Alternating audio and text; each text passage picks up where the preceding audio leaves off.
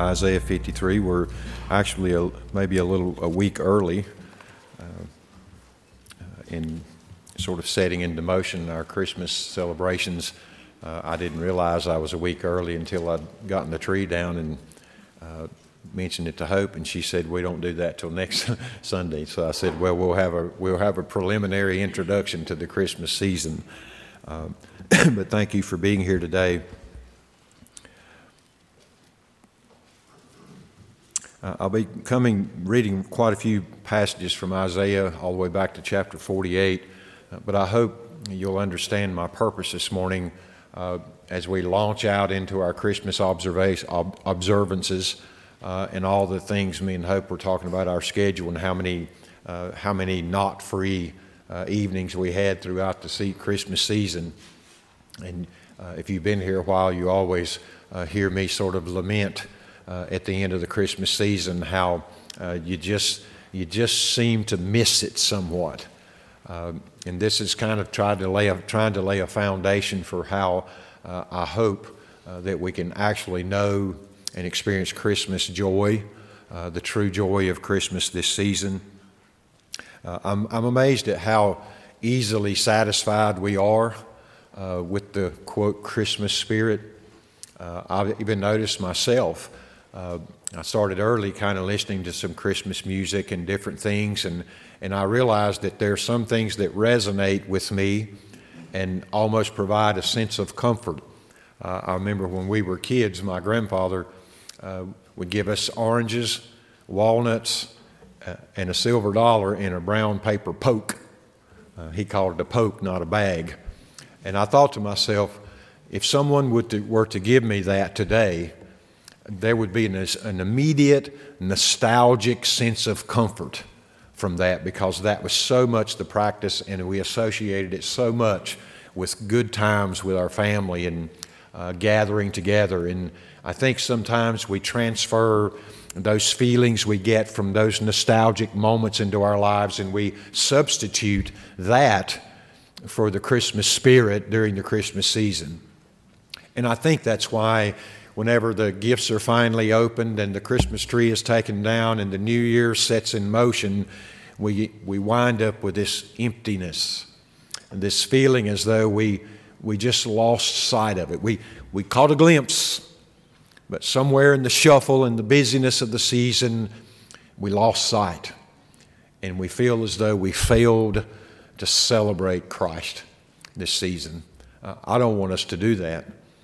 And I thought about how we could try to prevent that, and that's why my heart was drawn to Isaiah 53. We always come back to this passage. I make a point of that on our Lord's Supper, Christmas Eve, Lord's Supper observance, because I want to set the context for that. But it's important to remember during Christmas, as we experience all the false and temporary comforts of nostalgia, all the trappings that we add, whether it be Christmas trees with lights or garland or certain foods, all the things we associate with that feeling of Christmas. It's important that we find a foundation under that to where those things won't be substituted for the real experiencing of the joy and the blessing of Christmas. And I chose to do that through Isaiah 53, which is what some Jews, I understand, in the past have called the forbidden chapter, but it speaks here of the suffering servant. We know as Christians that he's speaking specifically here of Christ himself. So I want to read that passage and then come back and look at some of these things. But Isaiah writes here, "Who has believed our message, and to whom has the arm of the Lord been revealed? For he grew up before him like a tender shoot and like a root out of parched ground. He has no stately form or majesty that we should look upon him, nor appearance that we should be attracted to him. He was despised and forsaken of men, a man of sorrows and acquainted with grief, and like one from whom men hide their face. He was despised, and we did not esteem him. Surely our griefs he himself bore, and our sorrows he carried. Yet we ourselves esteemed him stricken, smitten of God, and afflicted. But he was pierced through for our transgressions. He was crushed for our iniquities. The chastening for our well-being fell upon him, and by his scourging we are healed. All of us, like sheep, have gone astray. Each of us has turned to his own way, but the Lord has caused the iniquity of us all to fall on him. He was oppressed and he was afflicted, yet he did not open his mouth. And like a lamb that is led to slaughter, and like a sheep that is silent before its shears, so he did not open his mouth. By oppression and judgment he was taken away. And as for his generation, who considered that he was cut off out of the land of the living for the transgression of my people, to whom the stroke was due? His grave was assigned with wicked men, yet he was with a rich man in his death, because he had done no violence, nor was there any deceit in his mouth. But the Lord was pleased to crush him, putting him to grief. If he would render himself as a guilt offering, he will see his offspring, he will prolong his days, and the good pleasure of the Lord will prosper in his hand. As a result of the anguish of his soul, he will see it and be satisfied. And by his knowledge, the righteous one, my servant, will justify the many, as he will bear their iniquities. Therefore I will allot him a portion with the great, and will divide the booty with the strong, because he poured out himself to death and was numbered with the transgressors. Yet he himself bore the sin of many and interceded for the transgressors. Father, we come before you this morning, depended as always upon you for understanding, for clarity, for truth, and Father, for the Spirit to discern these things. Lord, we enter into this season in which we remember the incarnation, the coming to earth of God incarnate, the putting on human flesh.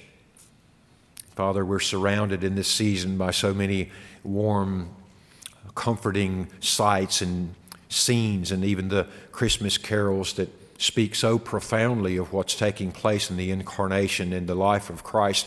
We've minimized in some ways to be just accompaniment tracks to the nostalgic feeling that we try to stimulate through all sorts of different means. Father, rip that from us this year.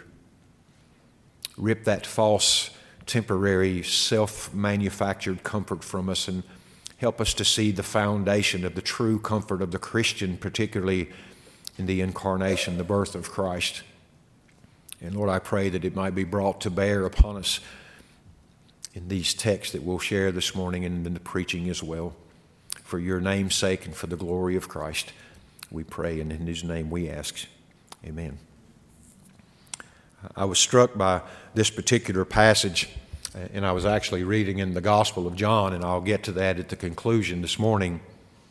But I was thinking in terms of the message here that he's speaking of in chapter 53, verse 1, who has believed our report, the King James says, and to whom has the arm of the Lord been revealed. And I was thinking, what is the message? Certainly it's part of the message is Isaiah 53, but he seems to be referring back to what he's been saying. And he's saying, rhetorically in a sense, who's believed this? It's almost as if he's saying it's so incredible, it's almost unbelievable. Who has believed our report? And then he adds to that, to whom has the arm of the Lord been manifested or been revealed? And that's really striking. And if you look in chapter 48 of Isaiah, verse 1 through 4, part of the message was Israel's resistance or their stubbornness to the mercies of God and all the providential work of God in preserving his people.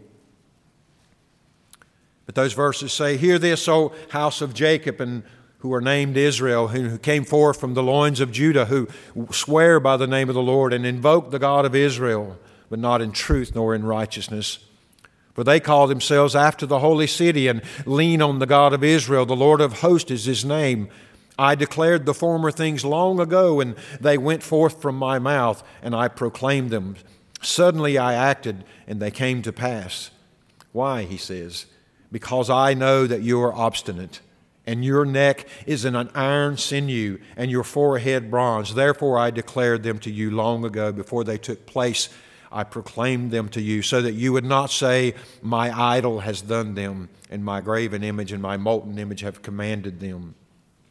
So part of the message was in regards to the hard-heartedness and the stubbornness of Israel, his people. And when he declares this message, he's asking the question, who has believed this? You go on in your unbelief. In fact, if you go back to chapter 6, when Isaiah is calling to go preach to the people, he's explicitly told by God that the preaching itself will silence or will deafen and blind the people to the message. And so they were not hearing it. And so it was throughout the history of Israel until we finally get to Malachi's last word before the 400 and some year intertestamental period of silence where there was no new word from God to His people. And there was this long silent pause just before the coming of Christ. So part of the message was Israel's obstinacy. Another part of the message you see in verse 9 through 11, but God speaks here in regards to His mercy. He says, for the sake of my name I delay my wrath, and for the praise I restrain it for you, in order not to cut you off. Behold, I have refined you, but not as silver. I have tested you in the furnace of affliction. For my own sake I will act. For how can my name be profaned, and my glory I will not give to another? So God had been merciful time and time again. And in fact, He had refined them to a certain degree through their suffering. But God's name and His glory is at stake here. There is no, by rights they ought to have been disregarded, the covenant disregarded because they had merited that sort of wrath. But God had been merciful over and over and over again to His people for the sake of His name. And I love it where He says, I will not give my glory to another. So we have a message in regards to God's mercy and God's vindication, as it were, of His own glory. In chapters 48 and also 49 through 49, particularly verse 6, He speaks here of a message of deliverance. As I say, throughout 48, beginning in verse 12 and following, He speaks of His deliverance to His people Israel. In chapter 49, it extends even beyond to that, where He says in verse 6, I think verse 6, yes, He says, is it too small a thing that you should be my servant to raise up the tribes of Jacob, to restore the preserved one of Israel? I will also make you a light of the nations. We assign that and understand that to be Christ the servant, so that my salvation may reach to the ends of the earth. So that's the message. That's part of the message that Isaiah is referring to in chapter 53. God is extending now deliverance, even salvation, not only to His people, but into the Gentile nations, and that encompasses all of us. In chapter 50, we get a little more introduction to the servant himself. But in verses 4 through 10, I want to read these, but God helps His servant here. You'll recognize these parallels or these inferences, as it were, to Christ Himself. He says, the Lord God has given me the tongue of disciples that I may know how to sustain the weary one with a word. He awakens me morning by morning. He awakens my ear to listen as a disciple. The Lord God has opened my ear, and I was not disobedient, nor did I turn back. I gave my back to those who strike me, and my cheeks to those who pluck out the beard. I did not cover my face from humiliation and spitting, for the Lord God helps me. Therefore I am not disgraced. Therefore I have set my face like flint, and I know that I will not be ashamed. He who vindicates me is near. Who will contend with me? Let us stand up to each other. Who has a case against me? Let him draw near to me. Behold, the Lord God helps me. He who condemns me. Behold, they will all wear out like a garment. The moth will eat them. Who is among you that fears the Lord, that obeys the voice of His servant, that walks in darkness and has no light? Let him trust in the name of the Lord and rely upon his God. He goes on to mock those who would trusting in their fires that they were kindling. And he says to them, walk by the light of your fires that you've kindled. And so there's a mockery there, but he introduces this servant of God here. In chapter 51, verses 4 through 8, he mentions here the righteousness, the message of the righteousness of God going forth. He says in those verses, pay attention to me, O my people, and give ear to me, O my nation. For a law will go forth from me, and I will set my justice for a light of the peoples. My righteousness is near, my salvation has gone forth, and my arms will judge the peoples. Pay attention to the word arms there. The coastlands will wait for me, and for my arm they will await expectantly. Lift up your eyes to the sky, then look to the earth beneath, for the sky will vanish like smoke, and the earth will wear out like a garment, and its inhabitants will die in like manner. But my salvation will be forever, and my righteousness will not wane. That's part of the message. This is the message I think that Isaiah is referring to when he asked rhetorically, who has believed this? Who has believed this? Who has seen or had revealed to them the arm of the Lord? He's asking rhetorically there because it is incredibly, almost unbelievable. In chapter 51, verses 21 to 22 particularly, you see here the wrath being removed, this promise of the wrath being removed. He says to his people, therefore please hear this, you afflicted who are drunk, but not with wine. Thus says your Lord, the Lord, even your God, who contends for his people. Behold, I have taken out of your hand the cup of reeling, the chalice of my anger. You will never drink it again. I will put it into the hand of your tormentors, who have said to you, lie down that we may walk over you. You have even made your back like the ground and like the street for those who walk over it. That's the message. The cup of God's anger and the chalice of his wrath is being removed. He says to them here, in this day you will no longer drink of this wrath. And so there is a promise here of this removal of wrath. In chapter 52, verse 3 and verse 10, there is this hope and this redemption spoken of in that chapter. In verse 3, he writes here, for thus says the Lord, you were sold for nothing, and you will be redeemed without money. In verse 10, he gets even more clear. He says, the Lord has bared his holy arm in the sight of all the nations, that all the ends of the earth may see the salvation of our God. Notice in Isaiah 53, he says, to whom who has believed this message, and to whom has this arm been revealed? It's incredible. It's almost unbelievable. In fact, it has to be believed and it has to be revealed for them to understand it or to even know it. So he asked that question. And in particularly chapter 52, verses 13 through 15, it is as though the servant of God here is being introduced, the one we're going to learn about in Isaiah 53. It's said of the servant, behold, my servant will prosper. He will be high and lifted up and greatly exalted. Just as many were astonished at you, my people, so his appearance was marred more than any man, and his form more than the sons of men. Thus he will sprinkle many nations. King will shut their mouths on account of him, for what had not been told them they will see, and what they had not heard they will understand. And I say all that to lead up to Isaiah 53, because this is the message that he was preaching. And if you go all the way back to Isaiah chapter 6, when the Lord says, whom shall I send? And Isaiah says, send me. Here am I, send me, after his purification.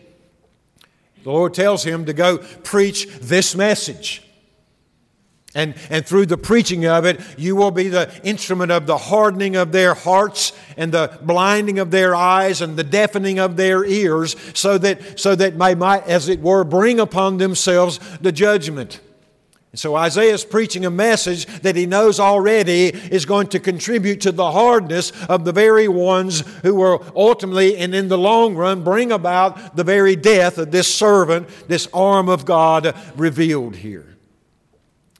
And see, to me, this is central to Christmas joy, in that the baby in the manger and the emphasis we put on the incarnation are only significant in that this baby is coming to fulfill this role. Somebody mentioned to me this morning, I think the Quarterly spoke of almost an Easter message, and I was sharing, and I said, that's quite relevant to Christmas joy. In fact, there's nothing more relevant to the incarnation than the cross.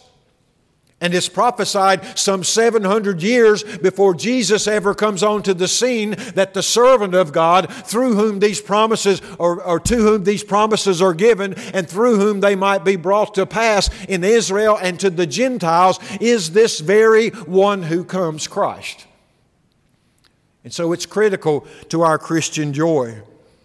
So that's the message, unbelievable as it were, and indicated by God's own revelation. But in chapter 53, we began to read again of this message and this arm of the Lord being revealed. I quoted a moment ago from Isaiah 6. If you want to look at that, 8 and verse 11, particularly in 11, after the Lord tells Isaiah in regards to the effect of his preaching, Isaiah says to the Lord, "How long? How long am I to preach this message that they're not receiving and that has not been revealed to them? How long shall I blind this people by the preaching of this message?" And God gives him an indication of the length of time that is to be done. And in fact, Isaiah, through his own lifetime and through his writings by the Word of God, has been preaching it all the way up until the time of Jesus coming. But I want to look at the beginning of this servant, this arm of the Lord that is revealed. You see that in verse 2. It says of this servant, these are things I want to apply to the manger. When you gather around and you think in terms of the Christmas story and God's greatest gift to man and all the things that we attach to the baby in the manger, I want you to remember this. Because of the baby in the manger, it is said here that he grew up before him like a tender shoot and like a root out of parched ground. So we're thinking here of this beginning, as it were, of this servant of the Lord, indicated first of all that he grew.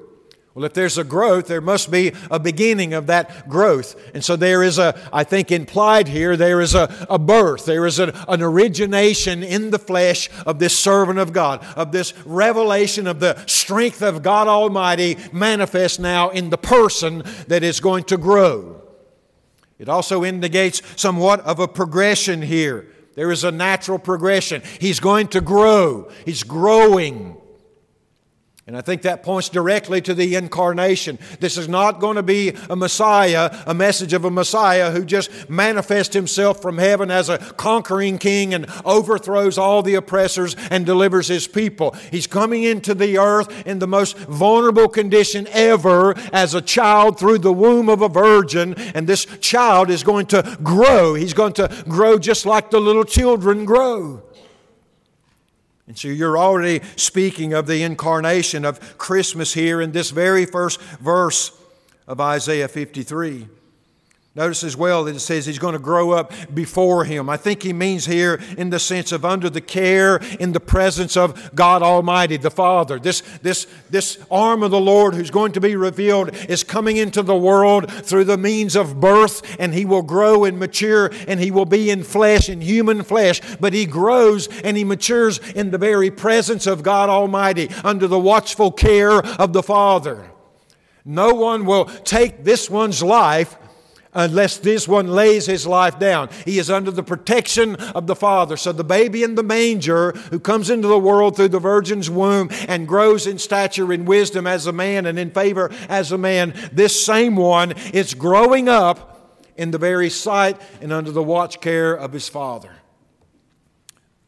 This is the baby in the manger.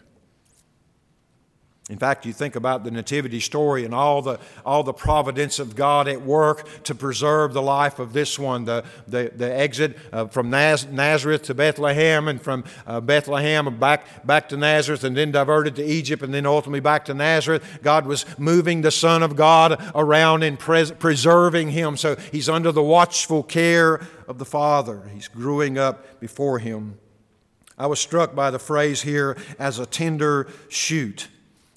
That's young. That's vulnerability. And I think it speaks of His humanity, His fleshliness, and the vulnerability of the flesh of Christ. He was a man. He's not some deified spirit just borrowing a body. He was God incarnate, God taking upon Himself flesh. And that flesh was human flesh.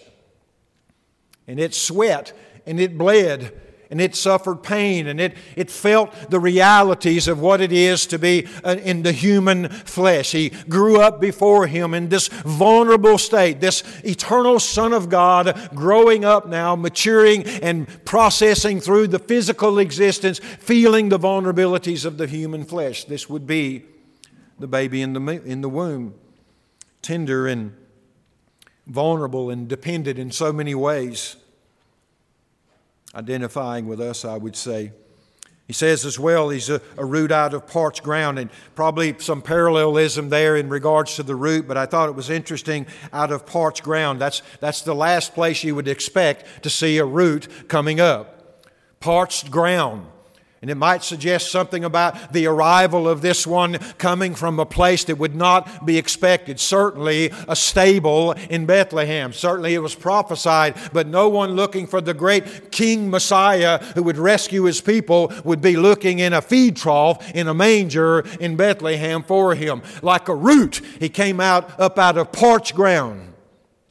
It's true that God's providence, He came in the perfect of time. He came in the timing of the Father. But by men's standard, it was unexpected in many ways. It was Roman occupation at that time, and there was a relative peace they call the Pax Romana. And so there were a lot of things lending to the spreading of the gospel, but it didn't look like an ideal time perhaps for this Messiah to be coming up, and certainly coming up in this way. But this is the beginning of this arm of the Lord who is to be revealed, the one whose existence is unbelievable, the ones believing the report. Notice in verse 2 as well, and following, His common appearance. He says here that He has no stately form or majesty that we should look upon Him, nor appearance that we should be attracted to Him. I've always thought what a contrast that is to portrayals of the nativity that we see. We see these visions here, and they're halos over Jesus. They're radiant light coming from the sky, shining upon the child there. There are other ways that we in literature and in film and in prose we magnify the identity of Christ. I understand that, but the Jesus who came into the world as this tender shoot and a root out of parched ground, you wouldn't have recognized Him as anything other than another Jewish child. Had all the same markings and swellings and blueness of a baby who made his way through the narrow channel leading out from the womb. He had all the same indications that he was another Jewish baby. He had no stately form or no inherent majesty in His appearance that we would look at Him. This word here that we would literally means that we would desire Him. There was nothing about Him that looked stately or even majestic. And certainly not anything that we would be desiring towards Him. We would look at Him and we would nonchalantly turn our head and walk away because He's just another kid. This is the baby in the womb. And so these romanticized views of some glowing light around the baby in the feed trough and some identifying mark that this was indeed the Messiah. Yes, there were prophecies fulfilled and God identified Him through these things as Messiah. But to look at Him, He doesn't look like a king to me, and He certainly doesn't come into the world as I would expect a king to come into the world. He looks rather much like most people. Nothing out of the ordinary. I remember as a young Christian, that was challenging for me to believe because I held such a high view as a new Christian of the glory of Christ. It's almost as if in His flesh He walked around and there was glory emanating out from Him, and all the hard-hearted, wicked sinners just closed their eyes to it. And certainly there is a divinely revealed glory of Christ that we see through the grace and mercy of God. But to look upon Him as a man, apart from some incidents when He revealed His glory, like the Transfiguration, and perhaps at other times, He looked all part and parcel like every other man. He was human. This is the servant of God. He is not noteworthy nor desirable according to that text. Strikingly, look at His acceptance in this world, verse 3. It says here, He was despised and forsaken of man. This baby in the manger. This is what's going to happen. This is going to be His life. He was despised and forsaken of men, a man of sorrows and acquainted with grief, and like one from whom men hide their face. And we despised Him. We did not esteem Him, he says. Several descriptions. Verse 3 and 4, He's called here, or His acceptance, He's despised, forsaken by men, and unesteemed in many ways. I thought that was interesting. For a time, we know in the ministry of Jesus, He was greatly received. He was a wonderful, refreshing presence. In fact, they began to crowd around Him when they began to see His miracles. I remember particularly one place where Jesus turns to the crowds that have amassed around Him and He says to them, "You're following me because you ate the bread and your bellies are full." After He fed the 5,000.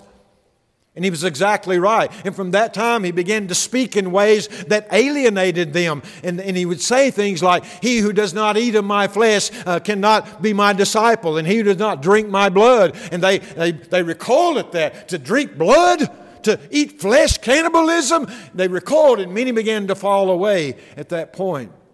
But Jesus enjoyed His seasons of favorability. But in the long run and in the greater scope of His life and ministry, yes, He was viewed as a man of sorrows and acquainted with grief.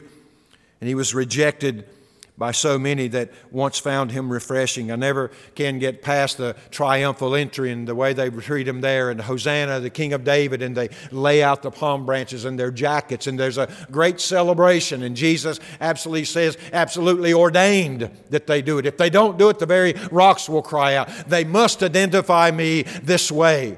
But in a very short few days, those same crowds were crying, "Crucify," demanding the death of this one they just hailed as Son of David, and Hosanna to the Lord. So yes, He was not accepted. He was despised and forsaken. In His suffering, abandoned altogether, it seems. This is the destiny of the child in the manger. And to me, that's why Christmas ought to be a sobering, yes, joyful, but get to the joy through faith and by considering the destiny of the child in the manger. Don't let the warm feelings crowd out the harsh, dark, cold reality of the sufferings that this child is destined to endure. If you leave that out, whatever joy you find is shallow, and it'll be fleeting and soon gone as soon as the presents are opened and the lights are turned off. And once again, you'll say, we missed the spirit of Christmas all over again. This is where the Son is going. Look at His experience. You see this in verses 3 and 4, 5, and then 7 through 8.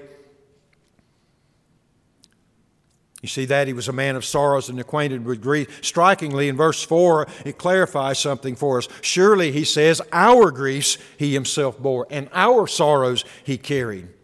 So the sorrows and grief were not originating with Him. They were not inherent to Him. He was bearing something outside of Himself that He had taken to Himself. Our sorrows and our griefs He bore. But yet we looked at Him and He said, He's a man of sorrows and full of grief. I can't even look at Him. He's so bad. That's yours. That's yours. You turn your head away from the one who is a mirror of your own griefs and your own sorrows and all of your sinfulness, and you view Him as despised and stricken and afflicted by God while you go away scot-free in your self-righteousness. This is the baby in the manger. Yes, He was a man of sorrows and acquainted with grief, but that's because He was carrying yours your griefs and your sorrows. In verse 5, you see as well that He was wounded. His experience here, He was pierced through, he says, for our transgressions. In verse 5 again, he says, He was crushed for our iniquities. Verse 5 again, that He was chastened, as it well, for our well-being fell upon Him. It says again in verse 15, He was scourged. Scourging is, I think I've shared this before, but the first time I saw the movie The Passion, went and watched that, and that was the one place in the movie, even apart from the crucifixion itself, where I literally verbally erupted, "Stop!" And they just kept beating and ripping the flesh of Christ. And my heart was angered by that. And at the moment I uttered the word "stop" loud enough for people around me to look around at me, the moment I said that, the Spirit, I think, convicted and pierced my heart and says, "No, it's not. It takes every strike. So sit there and watch and bear it, because every one of them is what's due you." And so I sat there in tears in that theater and watched the portrayal of what it must have looked like to rip my Savior's flesh apart, knowing that everyone belonged to me and you. This is His experience. The baby in the manger, this is going to be His. He owns this. He came for this. He didn't came to avoid it. He came specifically to endure it. There's no joy at Christmas if you don't get this. None at all. It's shallow and it's insulting and it's almost blasphemous to say, "I had joy this Christmas," and never once considered the cost of that joy. It says of us, we have turned like sheep, have gone astray. Verse 7, he says in that passage, He was oppressed, afflicted. This is His experience. Led like a lamb to slaughter. And then in verse 8, oppression and judgment He was taken away. Verse 8 as well, cut off, killed, separated from the land of the living. Buried. In verse 10, crushed. Verse 11, anguish of soul. These are the experiences of the baby in the manger. See, that's striking to me. I'll be honest with you, on Christmas Eve, this is what comes to bear on me after the busyness of the season. And there is a part of me that wants to rejoice, but there's another part of me that just wants to kneel and weep.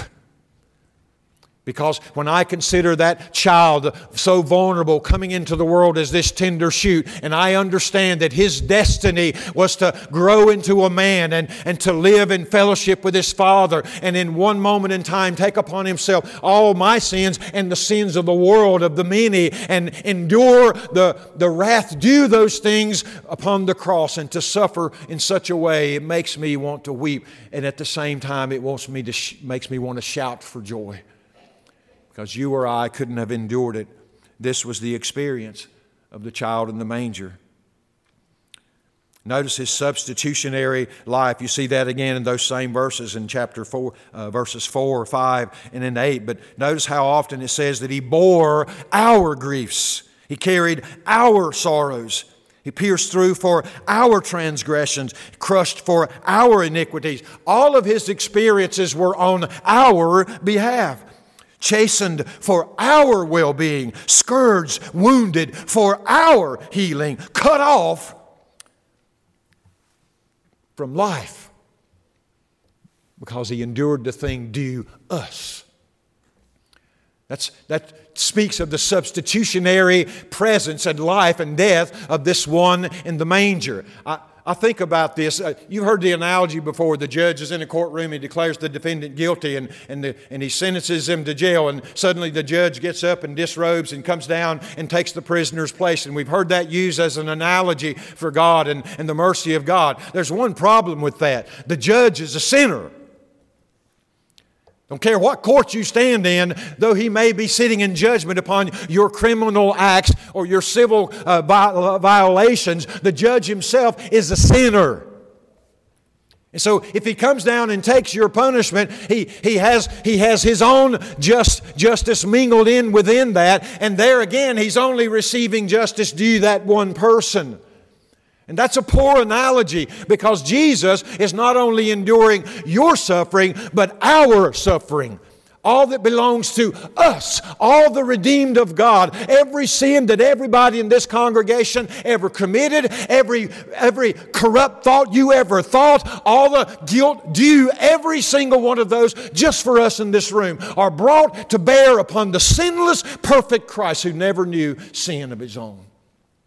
And add to that the millions and the multitudes who have trusted in Christ through the years, all of their sins, the weight, literally the sin of the world being borne by this baby in the manger. That's where He's headed. That's where He's going. And I can't look at the manger, and you shouldn't look at the manger without understanding that. Because if you miss that, you're going to get the warm fuzzies and the cute little baby in the manger, and you're going to miss the glory of that baby in the manger. You're going to miss the glory that the angels were announcing when they said, "Glory to God, highest glory to God, and on earth peace." And God, goodwill to those with whom He is pleased. This is the manifestation of the very peace of God lying before them. No wonder they were singing praises, and the multitude of the heavenly host chimed in while most of the world was silent in their sleep, unawares of what the baby in the manger would become for them. The substitutionary life. In verses 7, 10 and 12, you also see here His willful sacrifice. It says He was led to the slaughter silently. He didn't go fighting. That's why He rebuked Peter, who was ready to fight, whips out his sword, takes off Malchus's ear, and Jesus says, "Stop that! That's in violation of why I came. I didn't come to be taken by force against my will. I came to be willingly led as that lamb all the way to the sacrificial altar. Peter, you will not hinder that. In fact, if you're worried about it, Peter, I could call on 12 legions of angels right now, and they would pour out of the heavens and bring an end to the evil in this world altogether. But that would include you, Peter, and all the disciples." So that's not the path we're taking here. The baby in the manger willfully and willingly walked this path. He willingly let them take Him to the cross.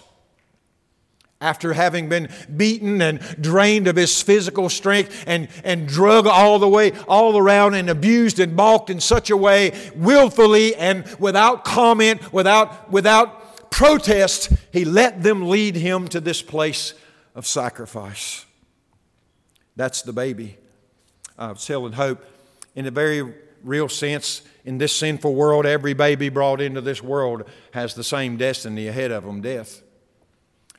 But they are earning of this death in their sinfulness. That is the condition of man in his fallen humanity. That's very different from the death of this baby. This baby came into the world destined to die. But not because death would have some claim upon him in his person, but that he would take to himself the very thing that would give death power over him, namely sin. The wages of sin is death. And because he had those sins and took those sins to himself, he temporarily yielded to the power of death to wreak justice or to bring about the just rewards of those sins and to pull him, as it were, down into the grave. He didn't recoil at that. He walked to that. This baby in the manger, whose death was like no other death. He rendered himself, verse 10, it says, he rendered himself a guilt offering. It says of this servant, this baby in the manger who was prophesied some 700 years before the baby ever arrived in the manger. He poured himself out, it says in verse 12, to death. Striking, he was numbered in doing so with the transgressors, it says in that verse. You see that? In verse 10, therefore I will allot him a portion because he poured himself out to death and was numbered with the transgression. He found his identity in this death with the transgressors. He made him who knew no sin to be sin for us, this baby in the manger. That's just sobering to me in light of the Christmas celebration. In fact, it puts a foundation under everything we ought to be doing and every observance we do throughout Christmas. No matter how warm and nostalgic you may feel, recognize where the feeling is coming from there. Set it aside and say that all may have its personal place. But there's one comfort that I'm striving to encounter in this Christmas season, and this is the comfort provided by this Christ, this arm of the Lord revealed. I think the joy of Christmas will be very differently. In verses 9 and 11, you see His purity there indicated. In verse 9, He says, He had done no violence, nor was any deceit in His mouth. And then again in verse 11, it says, by His knowledge, the righteous one, my servant, will justify the many as He will bear their iniquities. I can't reiterate, and it's almost unimaginable to us to conceive of what life must be without sin. But Jesus had none. No deceit. No self-deceit, no deceit of others, no deception whatsoever present in the life of Jesus. Living life perfectly submissive to the Father and walking in the fullness of the law, fulfilling every point of the law. No sin. No sin. This was the life of the baby who was going to the cross. We can't even conceive of that, because in my most righteous and holy moment in my flesh, I'm full of sin. There is all sorts of darkness hiding away in my heart. And if the Lord would reveal to me in one single moment the remaining remnants of sinfulness and sinful inclination in my life, it would probably overwhelm me to the point of death, of what sin still remains in light of what sacrifice has been made. But this baby who grew into a man had none of that. No sin. No sin. If anything, His holiness would have been worth the death of every sinner, the destruction of every sinner that ever lived, to vindicate such holiness. But in this case, He laid it aside in some sense and took upon Himself our sins. And literally in that sense became sin for us. His purity, really quickly here, His sufficiency. Verse 10, you see that in 11. I think it's speaking here of His perfections, yes, but also of His sacrifice. It says in verse 10, the Lord was pleased to crush Him. Gives us an indication of what's the origination of the suffering. Though there were instruments of it, where does it originate with? Here's the question. To whom was the debt owed? Was it Satan who said that in the day you eat thereof you shall surely die? Was it Satan who said the wages of sin is death? It is God who says, brings the penalty in place. And though the instruments might be Satan himself and Judah and the hands that crucified Christ, they were carrying out the providential will of the Father and in agreement with the Son that He would be the sin-bearing sacrifice. And the Lord would heap upon Him all the guilt and the suffering due for the guilt upon that. The Lord, He says, would crush Him, was pleased to crush Him, in fact. And as a result, He says there that He would see it, the Lord, that God would see it and be satisfied, be observable to the Father, recognizable, marked by the Father, and by it to be satisfied. Do you know that your death couldn't do that? All the death of every Christian that ever lived couldn't do that. Only the death of this baby in the manger who lived this life. Only His death could satisfy the Father who was crushing.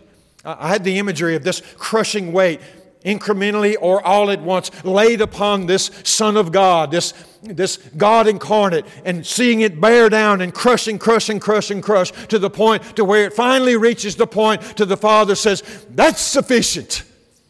Infinitely holy, infinitely glorious, sinned against by my own creation with infinite heinousness, due eternal condemnation there forever. Heap all that upon Christ, let it crush Him, and at some point it gets to where the Father says, that's sufficient to vindicate my glory. That says something about the baby in the manger. It says something about the Christ upon the cross. There's one Christian hymn, I don't remember the name of it, but I remember the first lines, but let all mortal flesh keep silence. It's one of my favorite Christmas hymns because it communicates silence, quiet. Sit and bow before the Lord and consider what has taken place in the incarnation. God has come to earth, took upon Himself human flesh, and submitted Himself now to take upon Himself the sins of the world and to fulfill the debt owed to God, Father, Son, and Holy Spirit here. What can I say in that moment that would weigh in or emphasize that in some greater way than just to sit in silence and to contemplate what's happening there? And I think this contemplation is part of that. His sufficiency is that the Lord will be satisfied, and this righteous one will justify the many by bearing their iniquities. He goes on, I think, generally to say speak of the inheritance of the kingdom and the victory won in Christ as well. He is sufficient, and only He is sufficient. Your good works and charitable deeds this Christmas season are not sufficient to provide for what He's providing for. Your attendance here today is not sufficient to provide what He's provided for. Only Christ, only the baby in the manger, and only if He goes the way of the prophecy of this baby in the manger to the cross, and only if He goes in the way that He's going. Only that is sufficient. And it is eternal sufficient. This is what struck me from John. You don't have to turn here, but I want to read this. In John chapter 12, you remember the Greeks were seeking Jesus, and they bring Him to Him, and Jesus, rather than saying, yes, sure, bring Him in. Verse 23 almost seems to ignore their request, and He says, Jesus answered them and said, the hour has come for the Son of Man to be glorified. Truly, truly, I say to you, unless a grain of wheat falls to the earth and dies, it remains alone. But if it dies, it bears much fruit. He who loves his life loses it, and he who hates his life in this world will keep it to life eternal. If anyone serves me, he must follow me, and where I am, there my servant will be also. If anyone serves me, the Father will honor him. And then he says this, now my soul has become troubled, and what shall I say? Think about this. Father, save me from this hour, but for this purpose I came to this hour. I mean, to me that was just stunning to reread that again. What am I going to say in this moment? Deliver me? This is why I am here. It would be akin to saying to God, I'm backing out. This is the moment that I've come for. This is the hour that I am come for. So rather than saying, deliver me, he says, Father, glorify your name. Then a voice came out of heaven. I have both glorified it and will glorify it again. So the crowd of people who stood by heard it were saying that it had thundered, and others were saying an angel had spoken to him. And Jesus answered and said, this voice has not come for my sake, but for yours. Now judgment is upon this world. Now the ruler of this world will be cast out. And I, if I'm lifted up from the earth, will draw all men to myself. But he was saying this to indicate the kind of death with which he was to die, crucifixion. The crowd then answered, we've heard out of the law that the Christ is to remain forever. How can you say the Son of Man must be lifted up? Who is this Son of Man?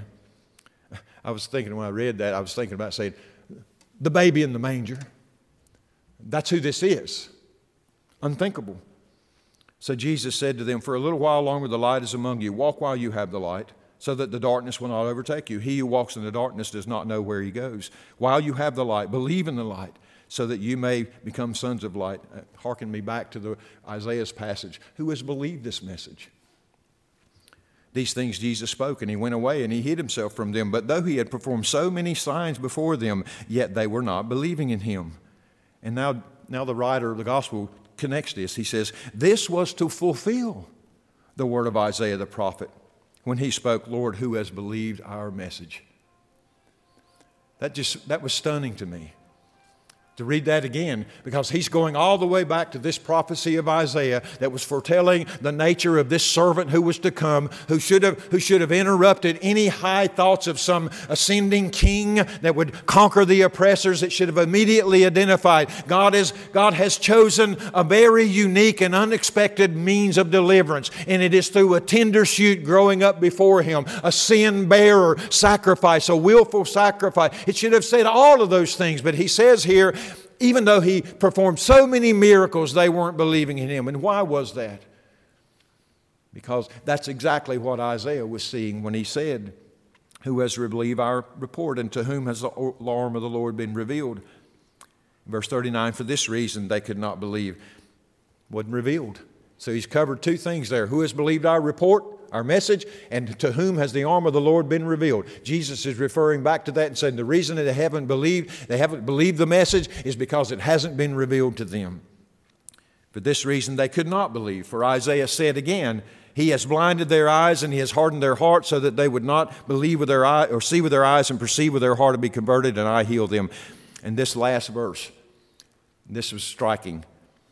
These things, John tells us, Isaiah said because he saw his glory. And he spoke of him. I'm convinced that when Isaiah wrote his prophecy, he had a clear view of what this arm of the Lord would be. He describes it. It's almost, even when you read his description, it's as if his mind's eye is seeing this cinematic view of the baby in the manger, the arrival, the growth, the maturity, the rejection, why he was rejected, the suffering. He's seen the life of Christ, even his death and his burial in a rich man's tomb. He saw the life of Christ unfolding in that moment, and he was overwhelmed. And he began this revelation by saying, "Who has believed this message, and to whom has the arm of the Lord been revealed?" I'm seeing it clearly. John says here, Isaiah said these things because he saw his glory. And here's my point with that. You won't find the joy in this Christmas season unless you see his glory. And if you try to see his glory apart from his suffering and his work upon the cross, you will see a diminished glory and therefore will not know joy. And you will be forced, by the way, to substitute that feeling from some other source. Christmas tree, Santa, elf on the shelf, whatever you pick, you'll have to find something to substitute for that because you will have missed it if you don't see his glory.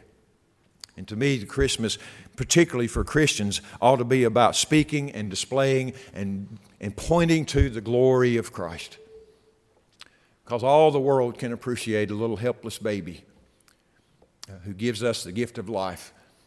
But there are a rare few who can endure the thought of that baby growing into a man and walking to a cross in innocence and receiving to himself everything due us. The world balks at such a message as that because there's an injustice in that in their minds. But we know as Christians there's no injustice there. In fact, it's the vindication of the justice of God in that act. So I hope this is foundational and helpful for our celebrations of Christmas going forward, to keep us grounded and help us to avoid the temptation of manufacturing some feeling during the Christmas season as we think is appropriate, only to find out that it was insufficient at the end. Stand with me this morning. Father, thank you for your word. Thank you for this reminder that was even sent to your people 700 years prior to the coming of Christ, and it stands today as a testimony to us as well who are here as we contemplate the incarnation. Lord, it certainly isn't true, it isn't false to say that it's nearly as dark as it was at that time in our world today. Even those who would name the name of Christ have some distorted view, some despicable doctrine of Christ, and no Christ at all, therefore. And Father, I pray that as Christians, as we enter into this season where we'll be using the themes of Advent to think about and to meditate upon Christ in the incarnation, Father, I pray that it will be grounded solidly in what Isaiah has, the message he has given us here, you have given us through Isaiah. And Lord, I do pray that our Christmas celebrations would be joyful and exuberant even, but Father, resting upon the right foundation, not some manufactured joy, because we all know that that always leaves us empty. And Father, we want the joy of Christ that he promised to leave with us. So help us this morning in these moments of invitation. Father, I just pray that you would speak to each heart according to what you are accomplishing there. We ask in Jesus' name, amen.